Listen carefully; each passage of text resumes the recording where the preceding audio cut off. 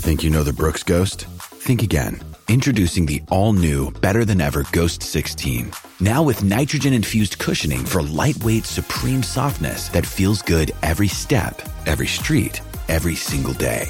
So go ahead, take your daily joyride in the all-new nitrogen-infused Ghost 16. It'll turn your everyday miles into everyday endorphins. Let's run there. Head to brooksrunning.com to learn more. With threats to our nation waiting around every corner, adaptability is more important than ever. When conditions change without notice, quick strategic thinking is crucial. And with obstacles consistently impending, determination is essential in overcoming them. It's this willingness, decisiveness, and resilience that sets Marines apart. With our fighting spirit, we don't just fight battles, we win them. Marines are the constant our nation counts on to fight the unknown. And through adaptable problem solving, we do just that. Learn more at marines.com. When you need mealtime inspiration, it's worth shopping Kroger, where you'll find over 30,000 mouth-watering choices that excite your inner foodie. And no matter what tasty choice you make, you'll enjoy our everyday low prices, plus extra ways to save, like digital coupons worth over $600 each week. You can also save up to $1 off per gallon at the pump with fuel points. More savings and more inspiring flavors make shopping Kroger worth it every time. Kroger, fresh for everyone. Fuel restrictions apply. Welcome to Heart in Hand, the podcast that makes knob jokes in times of adversity. This week on Heart in Hand, you would think at our age we'd be used to a disappointing semi.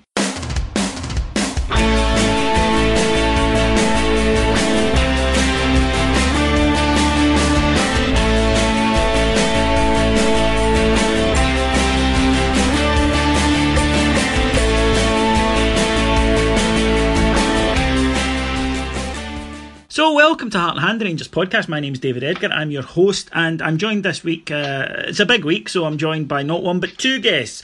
First up is pod stalwart, Mr. Ian Hogg. How you doing, my man? Good evening, David. I hope you're well. Well, that well is a really bad way to phrase it, Ian. So we're not off to a good start here. And making his flagship show debut after an impressive run on the Friday preview show is Andy McGowan.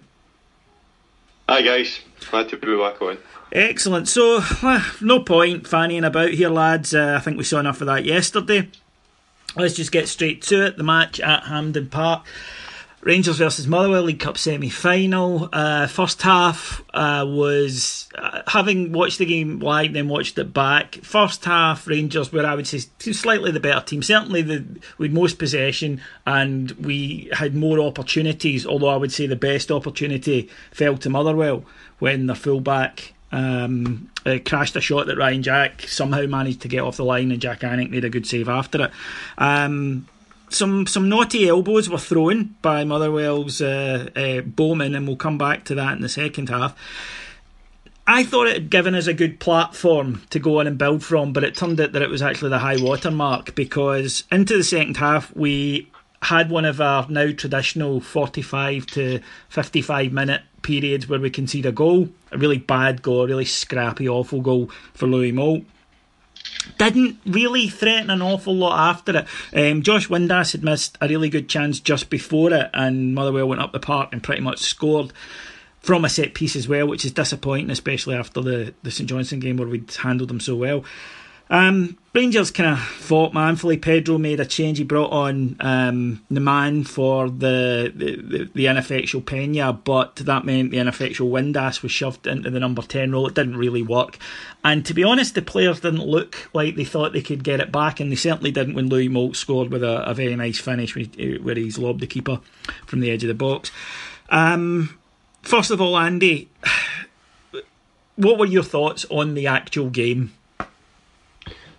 Not a million miles away from what you've just summarised there, David. I've got to say, I was at the game and I thought the first half we should have been ahead. We should have been ahead quite comfortably, despite Motherwell making a couple of chances and the chance that you referred to as well. And my mind went back to what I said on the pod a couple of weeks ago about missing chances. Now, it might sound like the most obvious thing in the world that if you miss chances, you're not going to win games, but we had a chance in the first 3 minutes with Windass, and it was just an unbelievable miss. He could have done anything bar what he actually did. We had another miss with Windass. We had Candeas going close. We had Declan John going close with a header. We had Alves going close with a header. We had Morelos with a half chance. These are chances that if you get 6, 7 of them, one of them's got to be taken. Absolutely. So at half time, I thought we were in good position because my dad, the doom mongerer, I said, well, we're still making chances here. I'd be more worried if we weren't making chances. But as you said, it just didn't happen. The second half in particular, I got the impression, sometimes in a game you just know, and the feeling I had live, and I don't have it a lot, I'm not, a pessimistic fan, I always think that we're in it, but after about 60 minutes I thought, I don't know if they think that they can get back into it. And when the second goal went in, we completely lost our discipline, Ian. Now, having been a player in the day that didn't mind losing your discipline sometimes, was that just frustration at the end, or after the manager was sent to the stand for complaining, I think legitimately, and we'll talk about the referee later, about the dreadful foul on Fabio Cardoso that went unpunished, and in fact Fabio Cardoso was left on the park bleeding after a head knock for almost a couple of minutes after it before treatment was given.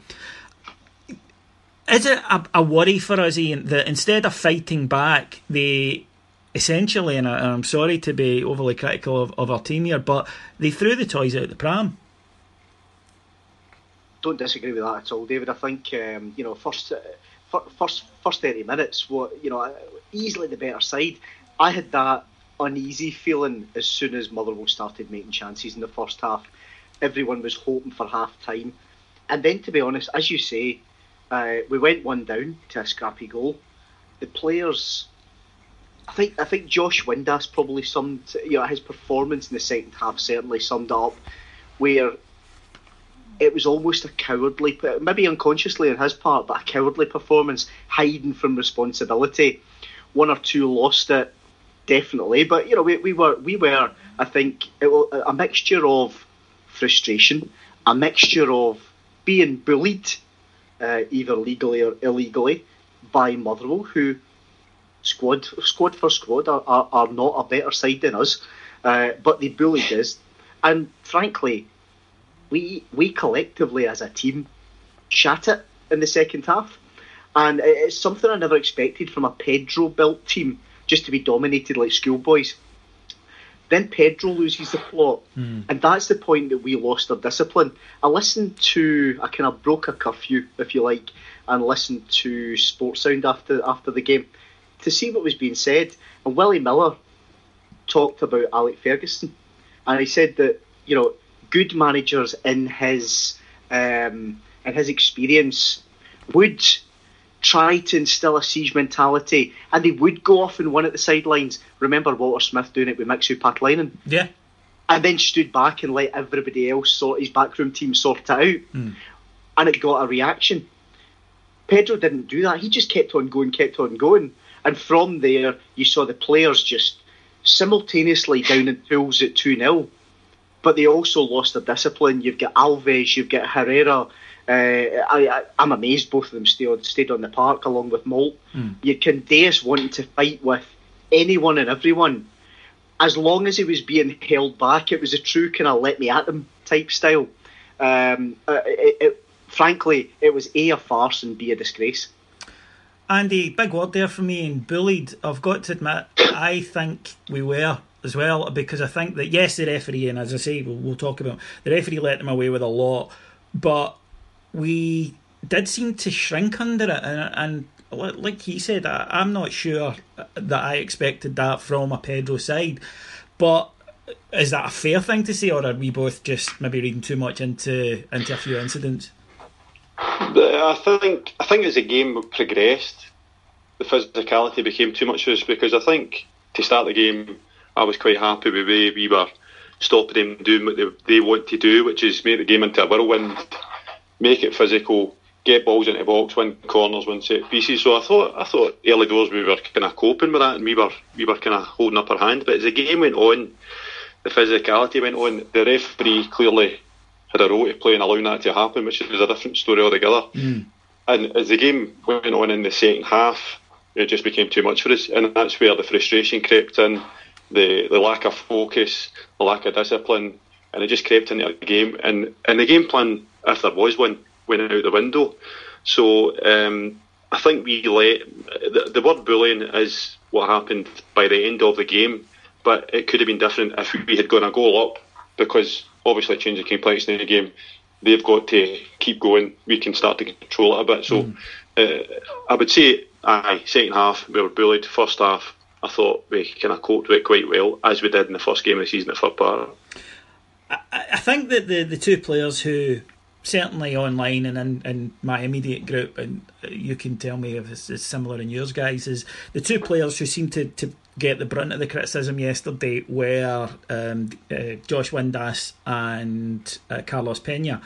And I can understand it because, as we've spoken about on this pod before, if Pena does look like one of these guys who might do nothing in a game but then score a goal, but if he doesn't score the goal or do something brilliant, then that means he just does nothing in a game. And yesterday he was a non-factor, and it was yet another classic Windassian week where on Friday the Rangers social media team post a picture of him scoring an absolute worldie in training, and then yet when he gets onto the field it just doesn't in any way transfer. And he clearly has no confidence in his ability to finish, and I think with good reason, and neither do we, because he misses key chance or he misses a key pass too often.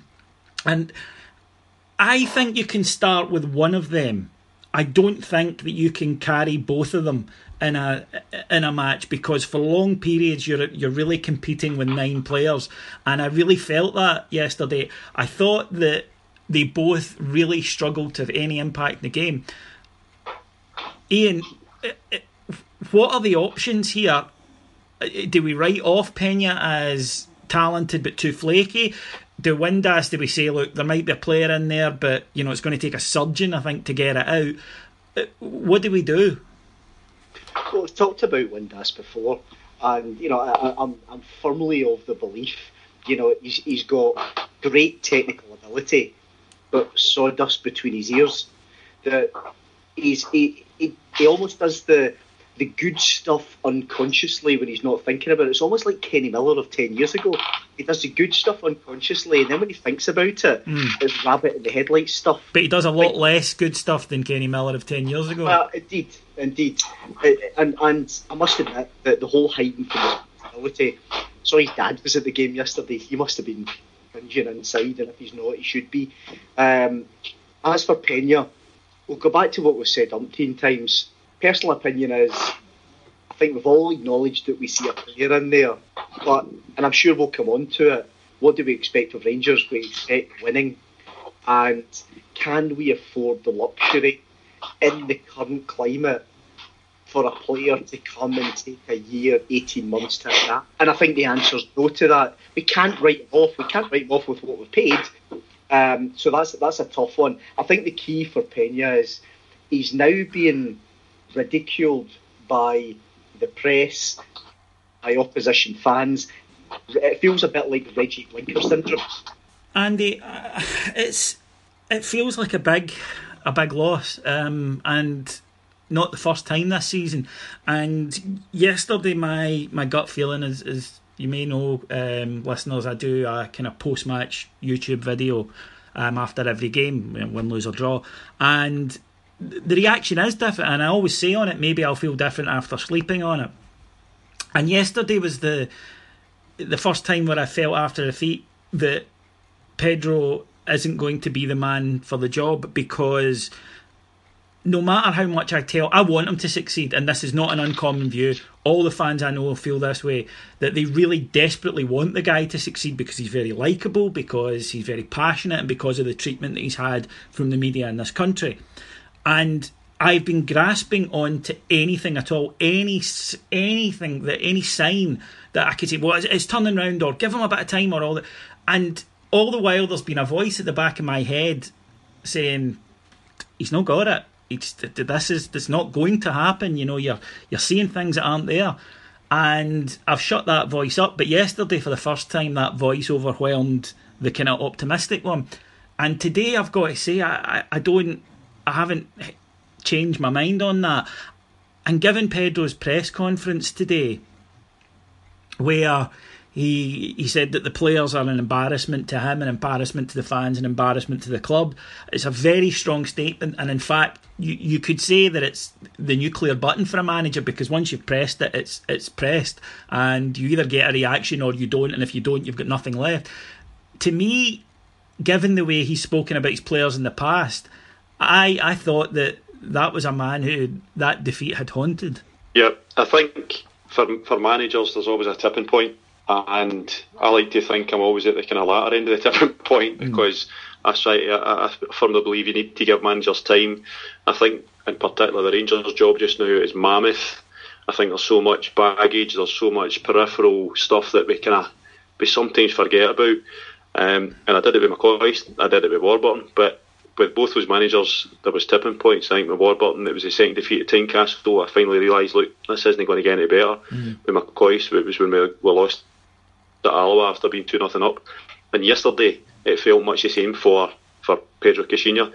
I felt the last drops of the goodwill in the crowd are being wrung out, and I'm a firm believer that it's the crowd at the games that you can gauge it by. Forget Twitter, forget Collins, forget hotlines or even message boards on occasion. The fans at the ground that attend week in, week out are the ones that will actually turn the tide. 1,000%. I feel like absolutely. when boards and directors will actually notice and think that this is change is required. I felt that yesterday, and personally I felt it as well, because I came out the game and nothing adds up in his defence. The players that he's picking are not they're not coming through for him right now. You can blame the players, you can say they've got responsibilities, but I mentioned last time, Windass, he would have been one of the first players out the door for me. Yeah, a heart of a mouse. You can't put that in a player. You can't make a professional player give them desire. They've got to come from within. He's put a lot of faith in him. It'll never be repaid. It's going to cost him his job. Peña's similar. He's simply so off the kind of speed of the game that he can't be played. There was an impact on Ryan Jack and Graham Dorrans yesterday because of it. The two of them were too petrified to take the ball off the goalkeeper yesterday because they were a man short in front of him. Peña could not keep possession no matter where he was given the ball in the park. So when you've got that, it spreads fears through the team. Tavernier hit more long balls yesterday than I've seen him do all season. Alves done the same. It was because with two players there, they were basically contributing nothing. Yeah, and they had to cut out the team. Ian, you've said about Winda. Sorry, David.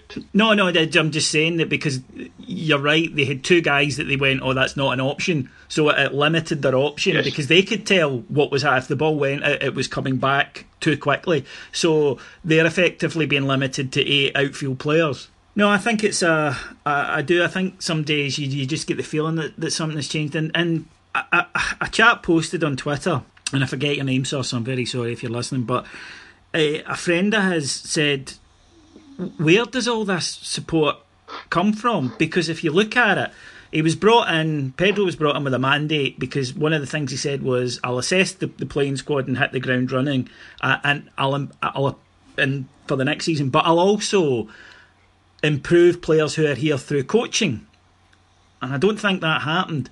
So okay, you go, right, well, he couldn't really turn that around, but we were prepared to say collectively, these are Warburton's players, we know they're diddies, and there's no manager could do anything with them. He got off to an impressive start because he got the players he wanted. I think the board did deliver more than we all expected in terms of backing and players and signings and whatnot.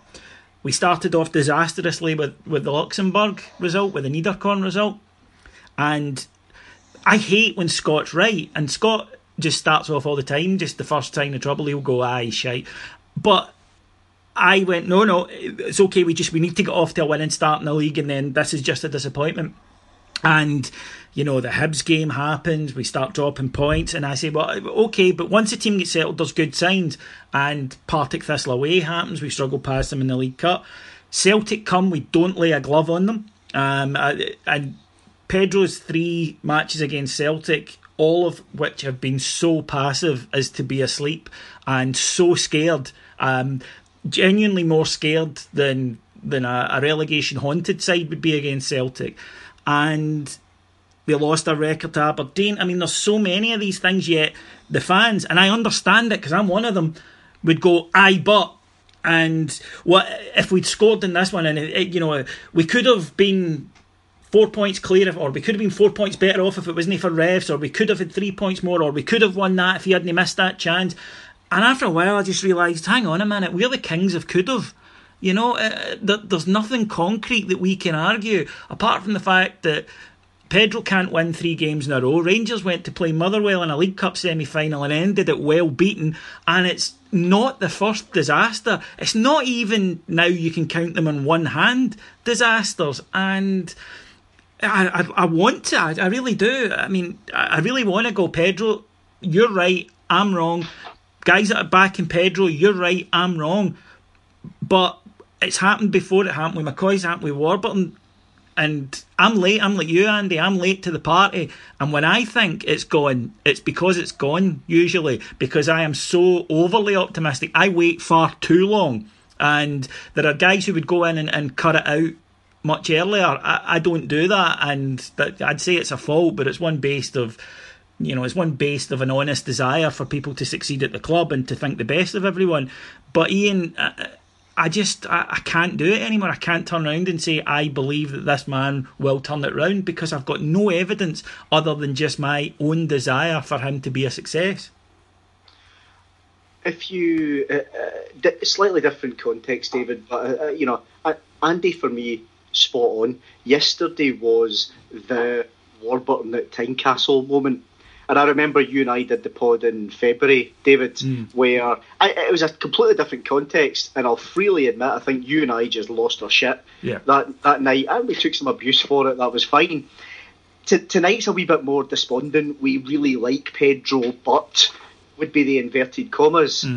At the end of the day, I want him to succeed, but I want each and every Rangers manager to succeed, because if they do, we do. Pedro's talked the talk, we've all liked that, but he's failed to deliver continually. And quite frankly, I'm at the point of past caring about Pedro. I want Rangers to be the first thought, not Pedro Caixinha, and it's now time to do the right thing by the club. If you look at the charge sheet, he's had 25 games, he's never won more than 2 in a row. We even did 3 games consecutively against Ross County, Dundee, Partick Thistle. He's got the thick end of he's got a 28% loss record. That's almost 1 in 3 games. Worst defeat, which makes sense when you think about that 3 games seems to be the magic number. Winning 1 or 2. Worst home defeat to Celtic ever. First home defeat to the Sheep. The last time we lost to the Sheep, Terry Waite was in a fucking hole in the Lebanon. Yeah. Worst ever European result. We effectively lost to the 4th best team in Luxembourg, and Luxembourg's got the population of Edinburgh. We didn't effectively lose. We did. And no qualification needed. It's like losing to Spartans. And then yesterday we get bullied off the park. Second half to Motherwell, whilst the relatively expensively assembled squad shat it. Enough's enough. No, I've got to agree, and I know that people will be listening and saying, well, David, you said that you thought there were signs of a good team. I do, I really do, but I can't we can't sustain as a support on it could be. We're taking crumbs and trying to suggest that if we gather enough of them, we'll be able to make a full meal, and we won't, and it's not going to sustain us. And unfortunately, Pedro, wonderful guy, but if you just step away for a minute, and I asked a friend to do this from Northern Ireland. He's a Spurs fan, he doesn't really follow Scottish football, understandably, and I said to him, look, tell me Pedro, and he said, 1, his track record, he should have been nowhere near your job. 2, the amount of disasters that you guys seem willing to put up with it from him, with no signs of improvement. And 3, the fact that he has been backed. He said, from the outside looking in, it seems crazy. And when I took off the kind of blue tinted spectacles, Andy, I had to agree. I think the acid test, David, is the squad has improved, right? I don't think there's any doubt about it. I agree. But is he getting the most out of the squad? And the answer's no, because I maybe being a wee bit flippant here, but a Rangers team playing Motherwell at Hampden in a big park in a semi-final should 9 times out of 10 beat them without a manager, right? And I'm exaggerating for effect here, but yesterday that team could have done so much better. So many games we've played since Pedro came out, we could have played so much better. And that then points to the manager. I'm a great believer in making a decision after you've got a body of evidence to kind of base it on. Well, we've now got a body of evidence. And even myself, David, like yourself, a very, very optimistic and forgiving Rangers fan. I've not really got an excuse now. I cannot counter-argue somebody that tells me because Senior must go. No. I can't. And if I do, I'm doing it out of my heart rather than my head. So I think the time has come now that there would need to be the most spectacular resurrections for him to turn this around. And God, I hope he does it. Yeah, I think he's actually... I can't think of any other manager in our history who could have had what he had and clung on. Maybe Mali because of the circumstances, but even at that, it's just been humiliation after humiliation, and we've kept saying it's not his fault. And at some point, the goodwill has to run out, and you have to say, Pedro, you're a cracking bloke, you really are, and the fans, they all adore you, but you're just not good enough to be the manager at our club. And in many ways, it's like some of the players we've had over the years, youngsters coming through that you know are Rangers fans, and you're desperate for them to succeed, but after a while, as you say, after a body of evidence, they're let go because you just know they're not going to hit the required standard. And the problem I have in terms of recharging my optimism barometer, which usually happens the night after, give it 24 hours, sleep on it, wake up, a bit calmer, a bit more rational. The reason that it's not working this time is I do know what's likely to happen this week. We're likely to beat Kilmarnock and then lose to Hearts. We're likely to win the games against, if you like, the bottom 6 teams. And as soon as we go into a game with a challenge, we will lose. And because we've already lost so many of these, and the fans, in my anecdotal evidence and experience, don't believe Pedro's going to do it, that seeps through to the team, and a losing culture is fostered and developed. Some managers, the old thing is I'd rather have a lucky manager sometimes than a good one, right? And I think Ek's a great example of a manager who, a lot of the time the chips fell for him, which is great. But some managers are winners and some are just losers. And Pedro, unfortunately, I think is a loser. And I nice guy, bold, ambitious experiment at a time where I'm not sure we should have been taking bold and ambitious experiments, but we're coming to that. But yesterday was, for me, I can't keep lying to myself. I know what's going on here. I feel like, the partner of a cheating spouse who knows, you find the receipts and the dodgy excuses about staying over at a mate's house, but you just don't want to confront it. And that's kind of where I am with Pedro. Now, it seems that we're in agreement here, and I'm with you, Andy. I believe that the majority of the rank and file support, the guys who go every week, I think they're closer to this closer to us than the guys who say no, we've got to keep him. Do we trust this board to make the right appointment next? Start off with you, Andy. Well, I'll be honest, this is my greatest fear, and this is probably one of the reasons that I've been so hopeful that Pedro is a solution, because what happens next is a real problem for us, because both in the short term and the long term, we've got a problem here. In the short term, we're 6 points off top just now. That potentially, if we're being optimistic on Wednesday, could be cut further if either Aberdeen or Celtic drop points, which will happen. And so if we temper the kind of discussion we're having here and say, right, well, let's look at it realistically in the league. We've just had a tremendously bad result in the cup, but in the league, well, it's still there, right? We're still there or thereabouts, despite everything. And we have got 5 games coming up which I think are undeniably winnable, but they were part of a 7-game run of games that was going to be a defining period, and it's just been lanced completely by that result. So if you look forward, if we get rid of Pedro, first of all, if we sack him just now with no permanent replacement lined up, where are we? we're back to Murty, we're back to an interim Stuart McCaw or something like that. I don't think that is much better than sticking with the guy. I really don't. I don't think you get much from that. No, that's a very fair point. So, and sorry, David. The second point I was going to say is that what is the profile of our next manager?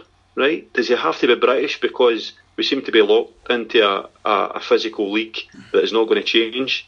Does he have to have a Rangers background to kind of compensate for the shite that he's going to have to put up with in terms of the peripheral situation with the club, which is still undeniably there? Are we going to have a share issue to budget it? Are we going to leave it down to the director of football? What's his role? So there's all these things at play here, which it's not a case of sack Pedro and get somebody in. I think we've got a major problem in our hands in terms of getting the next guy. Is it McInnes? Because see, if it's McInnes, I can see the logic. But I don't particularly want McInnes because I watch Aberdeen and I don't like watching them. And I don't like the way they set up. And I think it's backwards. And I think, again, that's maybe something we've clung to Pedro, this kind of notion that it might be progressive and it might change things. So I'm worried. I'm very worried. That's all very fair points. I think that in terms of managers, if you like the straightforward route, then Derek McInnes ticks a lot of boxes. But as you say, the football that Aberdeen play isn't great. And on top of that, I'd mentioned earlier, some managers are winners. Derek McInnes had a long period to have a crack at Celtic and a poor Celtic under Ronnie Dyler and didn't lay a glove on them. So, we could be moving from a guy who doesn't have it to a local guy who doesn't have it. Then you look at perhaps a statement manager. Well, firstly, do we have the cash? Probably not, but I will give the board their due. They've dug in and got money before, so who knows? But do you do what Celtic did, where you say, well, we're going to the majority of the money is going to go on the manager at the moment because we ain't getting a good coach in? And there's no doubt Rodgers has improved them. I said this yesterday about a statement manager, and a few people come back and went, "What, Rodgers is a statement manager?" And look, he's a shiny-faced, melon-toothed fud, but he is a good manager. And at the end of the day, you were coming off the guy, the ex-Liverpool manager, coming to Scotland was a coup, and it's just silly to pretend it wasn't. It was a big signing for them. So do you then go for someone like, well, the name that keeps bringing up, Frank de Boer, who was a guy we probably couldn't have got previously, but he needs to, he's in a position now where he absolutely has to recycle his reputation, if you will, after coming off failures at Inter and Crystal Palace. But again, Dutch coaches, as we know from experience, can be very arrogant, can be very, this is my way and we're going to play it or else. And, I don't know if our fans would accept that if it didn't bring instant success, which it didn't at Inter and it didn't at Crystal Palace. And he himself said it could take years to get you all playing the way I want to. So then you go, well, do we try and attract someone from maybe the Championship? But again, is the Warburton stigma there? And people say, oh, we've done that before and it didn't work. So I think you're absolutely right. And Graham Murty, I think, did all right in his caretaker role, but I know other people disagree. And to be honest, I think you're right. I don't think it solves anything. It just puts us into more... I think it just stamps official crisis club on us rather than, when we're getting behind the manager and struggling. But my big theory is we come into a period where the fans turn really badly on both the manager and the side. And if that happens, if the board don't have a plan in place now, because they must know that at best they might have to make a change, then I think that's a dereliction of duty. Only agree. If the board don't have a plan B, then frankly it's not good enough. I don't expect Pedro to be there much longer. Cards on the table. I don't much agree. I don't much believe in coincidence, David, as you know. I think today's press conference was pretty telling when Pedro has gone from a couple of weeks ago of what goes on in Vegas stays in Vegas to fuck them, they're a complete embarrassment. Then just after that, at 12:43 p.m. today, the club tweeted, so the press conference will be up very soon on Rangers TV and YouTube. 8 hours later, we're still waiting. As I say, maybe I'm reading too much into it. In terms of the let's assume he goes, the what happens next, I'd rather we focused on, rather than names first, I'd rather we focused on almost what our requirements are as a club. And we've gone through two periods in a football sense of, inverted commas, the new fad of projects. But football projects suggest that failure is tolerated. And I'll go back to what I've said on a number of pods. We're Rangers. We're a massive club, an institution. Winning's in our blood and we need to win. We can't have a third project with a manager handpicked by a footballing board who fucked up the previous two. We need, for me, those requirements are we get back to basics. Winning constantly, 4, 5, 6, 10 games in a row. At the minute, I genuinely couldn't give a damn about the brand of football. I'd rather we went back to basics. We fight fire with fire. If that means that we fight fire with fire with hammer throwing cunts around the league, and we build a team of fighters and grafters and winners, and then we add the football on top of a spine, I'm actually quite into that. I do believe we need someone with a record of turning teams around within the UK. Doesn't have to be a British manager, but they need to have a record of building such teams. We could go with that short-term fix, the Alex McLeish, the Walter Smith. I want to be crystal clear.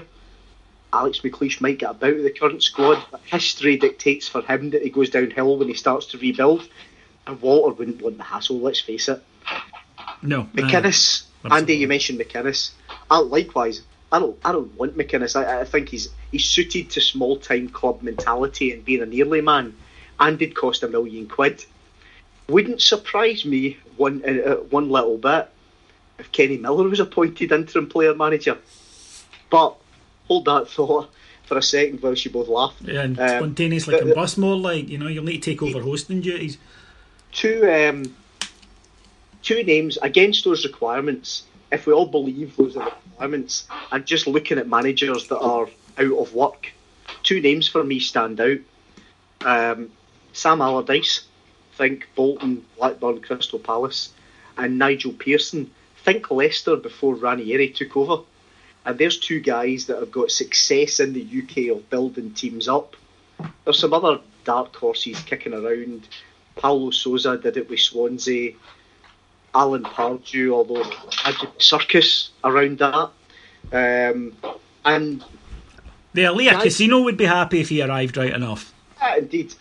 And I guess you talked earlier about pushing the boat out, about thinking big, about statement managers. Laurent Blanc did exactly that rebuilding process at Bordeaux and took them from being an absolute shambles to him getting the French job. He's been out of work for 16 months.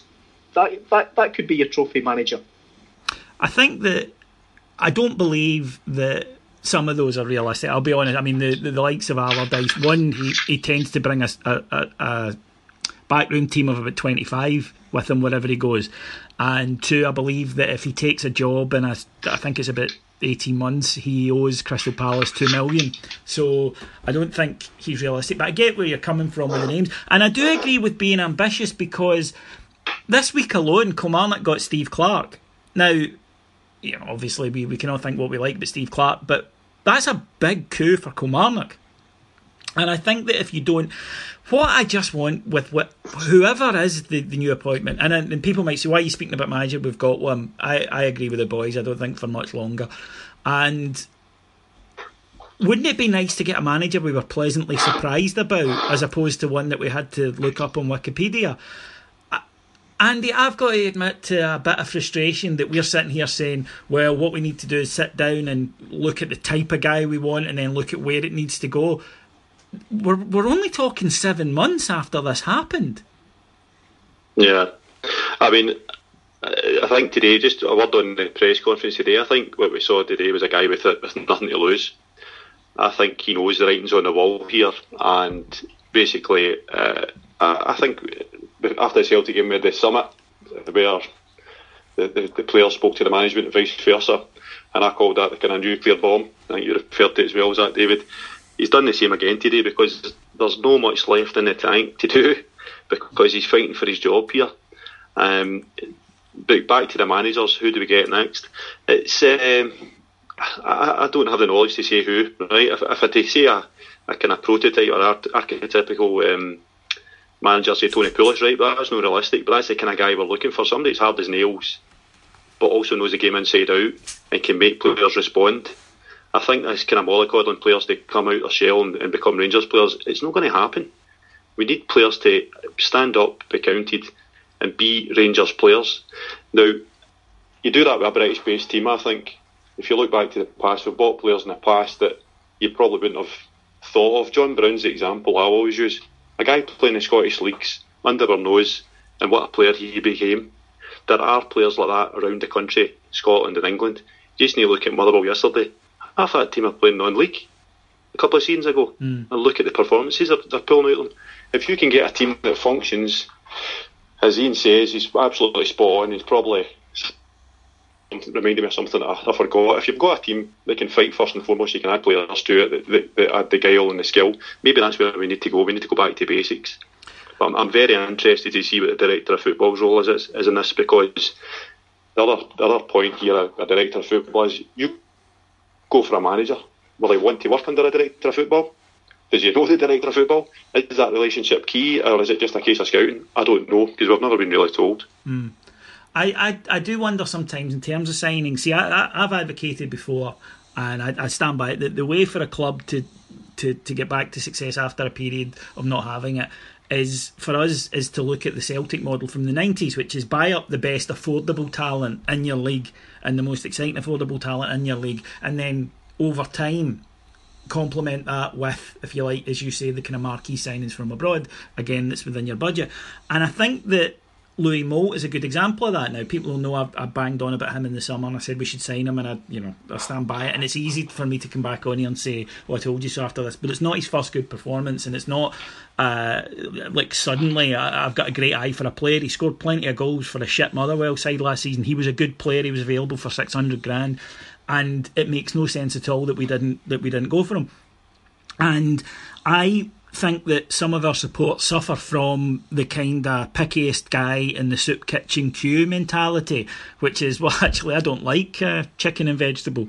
Sometimes you need to take what you can get, and the amount of players that we have lost by going, well, he's playing for Motherwell, he must be shite, he's playing for Hearts, must be shite, whereas, unknown Mexican, how exciting. And yeah, I understand that. I get excited by it. It's the 90s mentality, and it makes me go, ooh, and if you don't know a lot about a player, you can project onto him and imagine that he's going to do all these great things. The fact is that we are in a position where, I think both of you have come across it, where we need to win first and foremost, and for that you need battlers, because we will be up against it. We've seen that. Teams raise their game against us.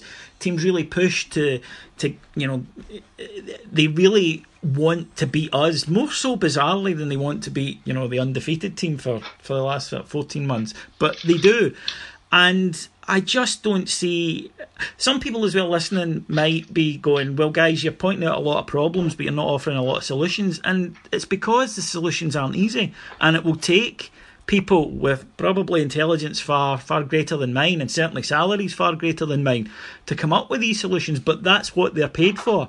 Sometimes the options you have are not a great one and then several others. Sometimes it's shit option and slightly less shit option, and we might need to find the slightly less shit one for a while, up until we bring ourselves back to a level where the options appear a bit better. Because short of one of us winning the Euro Millions and putting the money into the club, it's not going to change rapidly. And I do worry, and I understand it because I do it myself, but I do worry that too many of us want to run before we can walk, and we keep falling because we're just missing a stage. And Pedro was a swing for the fences, there's no doubt about it. It hasn't worked, it's not going to work.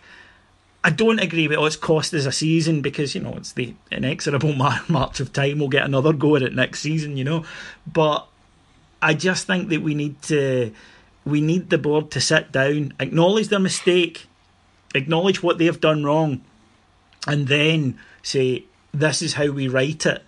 And there's a lot of people at that club who earn good money to do exactly that.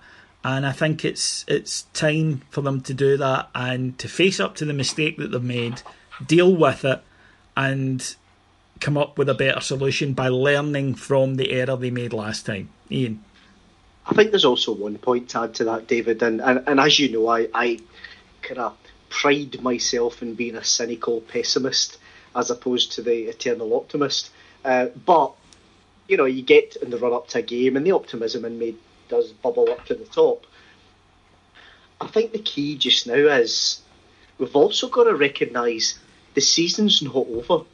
It's the 20th. Yeah, no one here. It's the 23rd of October. We are only 6 points behind the top two, who are playing each other this week, and as Andy said, are going to drop points. One of them will. Both of them might. We're only 6 points behind, and the Scottish Cup's there to play for. So we can either throw in the towel and chuck it, or we can make change to try and make things better. You know, just for me, plundering along and hoping it'll get better whilst all the while there's a continuous cycle can't be the answer. It just can't be. If we can make positive change, we can make inroads in this league. I genuinely believe that. But we've got to put together that solid winning mentality, change the narrative around the club. And in terms of, do I trust that to happen? Yeah, I'm really quite, going back to what Andy said, I'm quite fearful as to what happens next and who's making the decision, and do I trust them to make the right choice? As you say, there's people employed at that club on huge salaries that are there to actually make those choices. I think they've just made them poorly to date. And, you know, what I'll say, David, and let's not mince our words around this, 2 out of 2 have been wrong with this current board. They had damn well better make the next one fucking right. Well, I just think that there's consequences in most jobs, and there's consequences for Pedro, quite obviously. There's consequences for a manager. There's consequences in any job for poor performance. And you're right, if this appointment is botched, which is probably the most key thing that can happen, then there should be consequences for the people who are making that decision. And certainly if it's the case that they're running the ship, they should remove themselves from it and hand it over to someone who knows a bit more about it. I think then, you know, that our position is clear. Let us know what you think. You'll get the boys at the end, but I'm on Twitter at IbroxRocks. You can contact the podcast on Facebook if you go to and just search for Heart and Hand, the Facebook, the Rangers podcast on Facebook, and you'll find us. So, you know, let us know. And I know a lot of people are saying, well, you know, you're premature and all the rest, but I really don't think we are, because it's to put it, you know, to put it euphemistically. Right now, I've got toothache. And I'm pretending that I don't need to go to the dentist because I fucking hate going to the dentist. Now, I know I'm going to have to go to the dentist eventually, but right now I'm taking ibuprofen and going, nah, I'll be fine. It's just a bit of sensitive teeth. It's not. It's fucking toothache, right? That's what you're doing, unfortunately. You know what it is, but you're pretending it's something different because you don't want to admit it. And I get it. I'm the same. We're all going to have to go on this journey at some point. And for some of us, it will be longer and more painful than it is for others. We all get off the bus at different stops, but eventually everybody will be on the bus. Now, we can't leave the game, and I hate doing it after a defeat because, you know, sour grapes. It's not, because I think it's pretty clear that we've got 50 minutes into this show and we place the blame squarely on Rangers' poor performance. But the standard of refereeing on Sunday was shocking. And it's now at least the 5th or 6th Rangers game this season where I've said, bloody hell, the referees are awful. And for me, I think part of it is that I watch a lot of football, I watch a lot of European football, and the refereeing just isn't as bad. You can't argue with it, it just isn't as bad. And I get that maybe you don't bring through talented players in each country, but surely you can bring up referees to the same standard. Why are our referees so bad? First up, Andy, you you can explain this eternal question. I've got strong views on this. I've had strong views on this for a long time, because it doesn't matter how many Malky Mackay, Project Braves you have, or Henry McLeish think tanks. If you let physicality be rewarded in your football, then that's what will reign. and that's what we've got now. We seen it yesterday.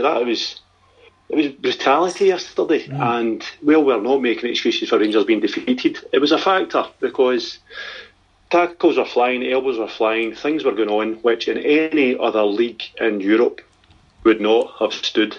There would have been bookings, there would have been sending offs, and it would have been stamped out. So it's actually a kind of intrinsic thing in football, or Scottish football, which I think is curtailing the progress of players. It's progressing the kind of advancement of tactical thought. It's curtailing everything that we don't have, and then we wonder why Scottish football's shit, and we can't get World Cups, and we can't get European Championships, and the majority of our football teams fail spectacularly against lower league teams in Europe. I think that there's an entire sea change required, and I'm not just saying that because of yesterday. I've been saying this for years now, actually. No, you have, and I think you touched upon a key point there, that to if you like illustrate that attitude, Bruno Alves came out and said, "This is appalling. It's a problem, the amount of physicality you allow in your league," and straight away people went, that's what it's like in Scotland, get used to it, you pansy. And I just thought, yeah, because it's working. You know, our game is so fucking healthy that we can absolutely just disregard, because Portugal, what the fuck have they won, you know? And it was a hammer throwing game. It wasn't particularly entertaining, so you can't say, oh, people love the Blood and Thunder game. If you watched it as a neutral, as I say, I've watched it twice now, it was a shit game. I mean, there was better football on over the weekend. And if you want, I mean, there was a UFC on Saturday night, if blood's your thing. So, Ian, it does appear that we've got either referees who are too scared to give decisions. In fact, I don't even think that's valid based on yesterday, because how the hell can you miss a guy being thumped so badly that his nose gets broken? I agree there. You know, I'd rather be talking about refereeing after a win. Otherwise, I agree, it tends to sound like sour grapes. But yesterday was just different. Yesterday was just downright dangerous, and it's the lack of authority from the referee, Stephen McLean, that resulted in a badly broken nose. I mean, Jesus, you saw the state of it on social media, and the melee towards the end when, frankly, Alves, Herrera, and Molt probably should have been sent off. Question is then, what can be done about it? I'll take a slightly parochial view that might end up with the same outcome and say it's not up to us, it's not up to Rangers to improve the officiating, but it is up to Rangers to look after our own interests. And I found there was an interview with Brendan Rodgers doing the rounds today, probably from his press conference, I'm guessing.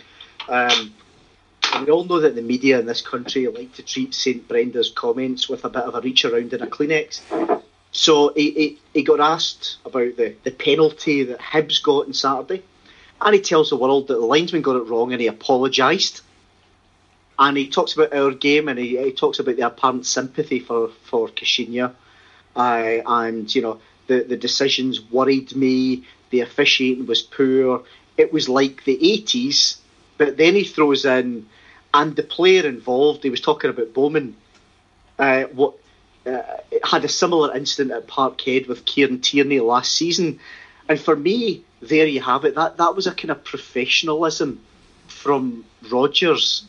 It was sod all to do with Rangers. It was sod all to do with Pedro. It was all about control of the narratives ahead of big games and the cup final against Motherwell. It's professional. It's obvious. We just don't do it.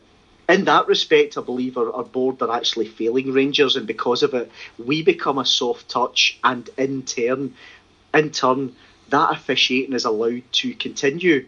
I believe if we were out there front and centre, the officiating by default would improve.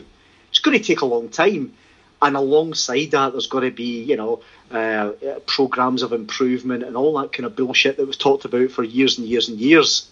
But Rangers have to look after our own shit, and at the minute we're not doing it.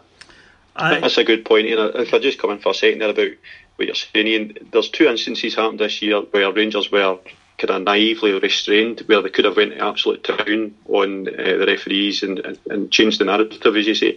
the first one was the Hibs game, because we've all seen that.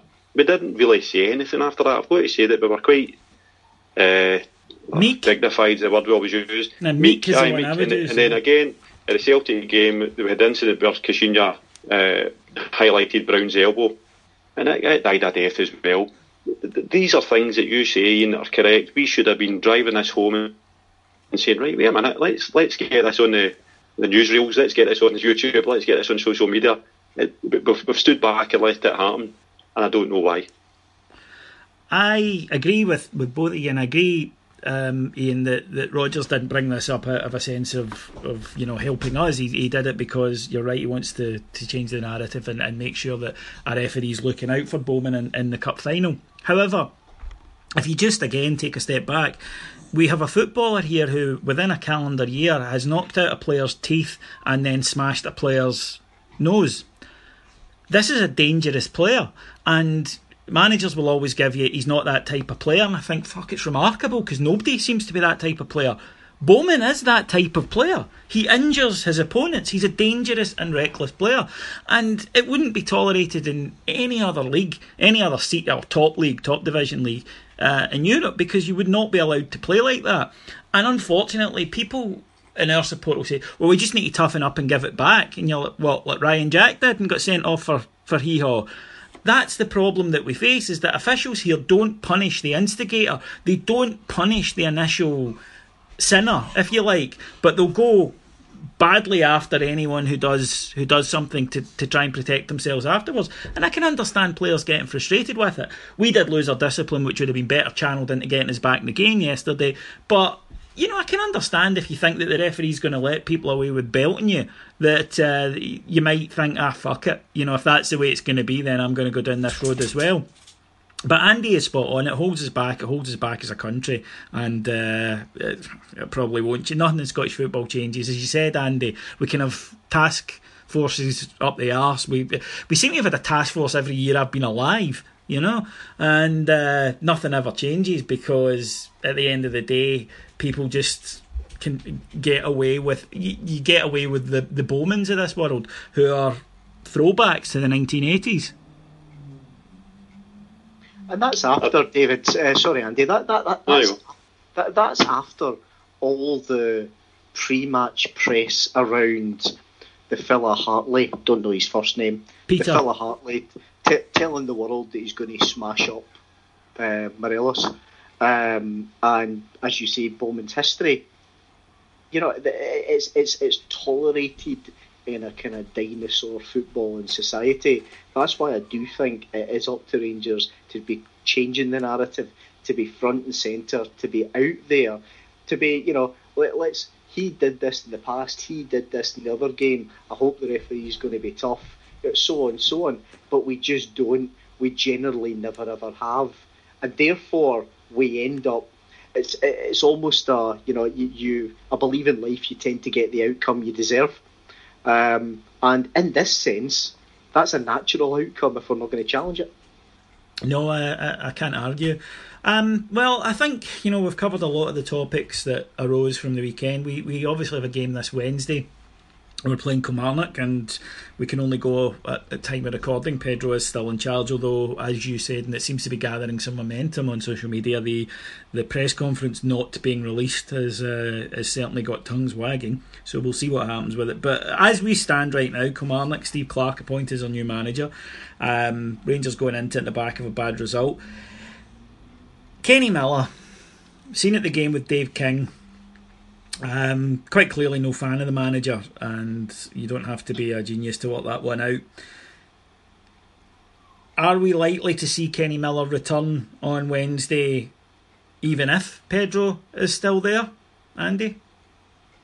No, I think there's a breakdown relationship there. I think it would be a sign of weakness, or Kashina would see it as a sign of weakness if he brought him back. I'll be honest, I don't think it would make much difference. It's not as if Kenny's been ripping it up this year. So I don't expect to see Miller back in a Rangers jersey as long as Kashinya's there. If Kashinya goes, then if we get the kind of safe pair of hands type that we're thinking might come along, the probably first thing they'll do is turn to Kenny and get him in the team. I think it's hanging about like a bad smell now, and it's also another subtext we don't need. And when you add it all together, the results, the Miller thing, the Dave King being here at all, it just adds to a situation where it doesn't sit right, apart from the obvious, if that makes sense. There's something in the wind is basically what's happening, even before yesterday. Again, just symbols and emblems of managerial reigns, and what did it say about Pedro's position that Dave King was pictured, and let's be honest, it wasn't like they were trying to hide it, pictured chatting away to Kenny Miller before the match? I'm only surprised as there wasn't selfies being taken, David. I think you had Lee Wallace sticking up for Kenny Miller, both of them chatting to the chairman, to Dave King, who incidentally, as a complete aside, I thought Dave King gets a lot of bad press, but TV broke straight. The first thing he did at the final whistle was go and congratulate the Motherwell management team. He should have hooked one of them. I thought that was spot on. No, he should have set fire to the VIP box and in the confusion claimed a draw. Fair enough. But we'll go back to, I don't believe in coincidence. Dave King doesn't like going to games. He's actually said that. He prefers watching them on Rangers TV because he doesn't need to leave South Africa. And all of a sudden, understandable, it's a cunt of a taxi. Absolutely. And symbolism, lack of coincidence, etc. Just happens to be sitting beside the captain and the most vocal, apparently outspoken critic of the manager and the playing squad, who's been ostracised. I don't believe any of it's a coincidence. I don't believe Pedro will be there much longer. I'll be surprised if he's there probably Wednesday, let alone Saturday. I do think it's a poor show, right? I believe this under Paul Le Guen. I believe this just now. I do think it's poor when player power and individual player power wins. I believed it with Ferguson under Paul Le Guen. I believe it with Miller under here. However, the flip side is Ferguson and Miller are winners. Paul Le Guen and Pedro Caixinha aren't. That's a good point. Andy, from a football point of view, what changes would you make? What changes can we make for Wednesday? I think, practically speaking, the first thing I would do is shore up the left-hand side. One of the few kind of positives I saw on Sunday was Declan. I still can't say that name. Declan John. Dylan Watts, I just call him Elton. Declan John was the only one that was brave enough to kind of move forward with the ball, take men on, try and advance the team. Getting behind. I think we could probably use him further up the park instead of Windass. Hodgson's not the answer long term, not a long shot, but he could come in and do a job for us against Kilmarnock, surely at left back, and have John in front of him.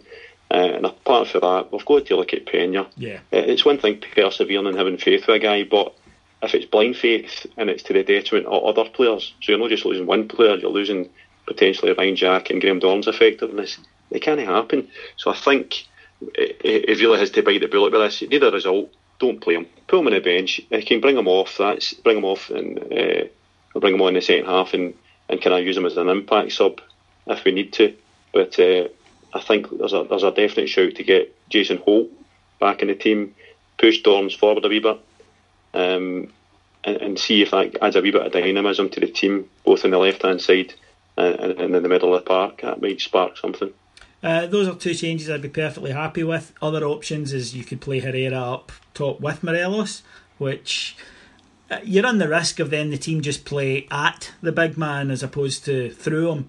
But it gives you that option to hit it long if you want to do that. So there are options there. Jason Holt could come in, as you say, push Graham Dorrans that bit further forward. I think there has to be. I don't think the fans will be particularly forgiving if both Windass and Pena start badly. And we all know what Ibrox can be like for a player who the fans have turned on. So predictions, gentlemen.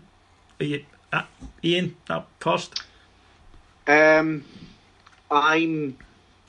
fearful, I have to say, as in my usual cynical, pessimistic way. Kilmarnock's first game led by Stevie Clarke. They've got a point to prove. Wouldn't surprise me if we drop points in both the next two games, Kilmarnock and Hearts. So I'm going to go unstaunchly for 1-1. Andy? I've got Gary B. You've practically said exactly what I was going to say. I think there's going to be a hangover here. And I think with a new manager at Kilmarnock, they'll be very, very stuffy. And if we don't get an early goal in the first 20 minutes, I think we could deteriorate. I hope that's not the case, obviously, but I think if we don't score in the first half and go in at half time at least a goal up, I think we'll draw. Well, I think just add, sorry David, just add to that, Andy. I think the key is, we've got the next 46 and a half hours until kick-off on Wednesday. See if a change is made by then. I suspect we win 5-0. If a change isn't made, we could end up, we could draw or lose. Well, I think that I'm going to disagree. I think there's a psychological thing. With the players at the moment, I think there is as well. I think it's a very unhappy camp and you can see it. But I'm going to disagree with Father Hogg and Monsignor McGowan there and their unstaunch predictions. I'm going to say Rangers are going to win 2-0, based entirely on blind faith, but I haven't completely abandoned it as a religion. So I think we'll do it, but I am fearful about Saturday because Hearts, I think, are a good example of... people say, well, what will changing the manager do? Levine's picked up 11 points out of 18 in his time there. And I know people joked about him picking the team previously. He wasn't. And removing Cathro, it didn't make these players suddenly become better players overnight, but it was clearly it removed something that wasn't working from the equation. And sometimes you have to do that. Sorry, Andy, I spoke over you there. What was the point you were going to make? Basically, I was going to say, I think there's a psychological issue here. I think the team played with fear on Sunday, and I think it came from the kind of rhetoric that Pedro's coming out with, this win-win thing. They played with fear. They were absolutely terrified to make a mistake, and I think that's a hard thing to shake, especially when you've had a press conference of the ilk we saw today, where he's basically piling more pressure and expectation on them. So I think that, as you say, Ian, if you change the manager tomorrow, you might see a reaction in a positive sense. Well, it could well be. If there are any significant changes, then go to our YouTube channel for an immediate response. That's the place you'll find it. Now, normally at this point I'd be saying we'll be back later in the week. I'm not sure we will be this week because I'm moving house and I don't know what the situation will be in terms of recording something, but I will do my best to get something out on Thursday for the Heart and Hand Extra. But this may be a week that we have to miss, unfortunately, as real life creeps into Podland. Before I go, I just would like before we go, I'd just like to thank the listeners for Heart and Hand because, again, we announced our live show at the Loudon Tavern on December the 2nd, starring Kevin Thompson, and we put the tickets up for sale and they sold out in 3 minutes. 2 minutes 24 seconds to be precise, and I can't thank you enough. Your loyalty to the pod and the support you give us is absolutely incredible, and we are very, very, very grateful for it, so thank you for that. So all that remains for me to do then is to thank our executive producers in London, Mr. Mike Lee and Paul Myers, and to thank my two guests who came on. It's not an easy show to do after a big defeat, and it takes a set, so thank you very much. First of all, Andy McGowan. No problem, David. Pleasure. And thank you very much to Ian Hogg. Thanks, guys. Thanks everyone for listening.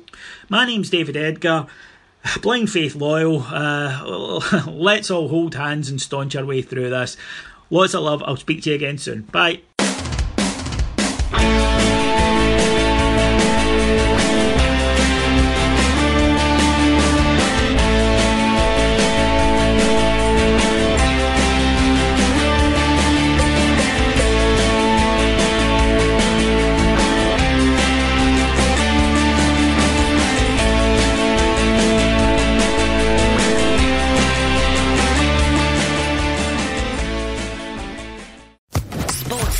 Podcast Network.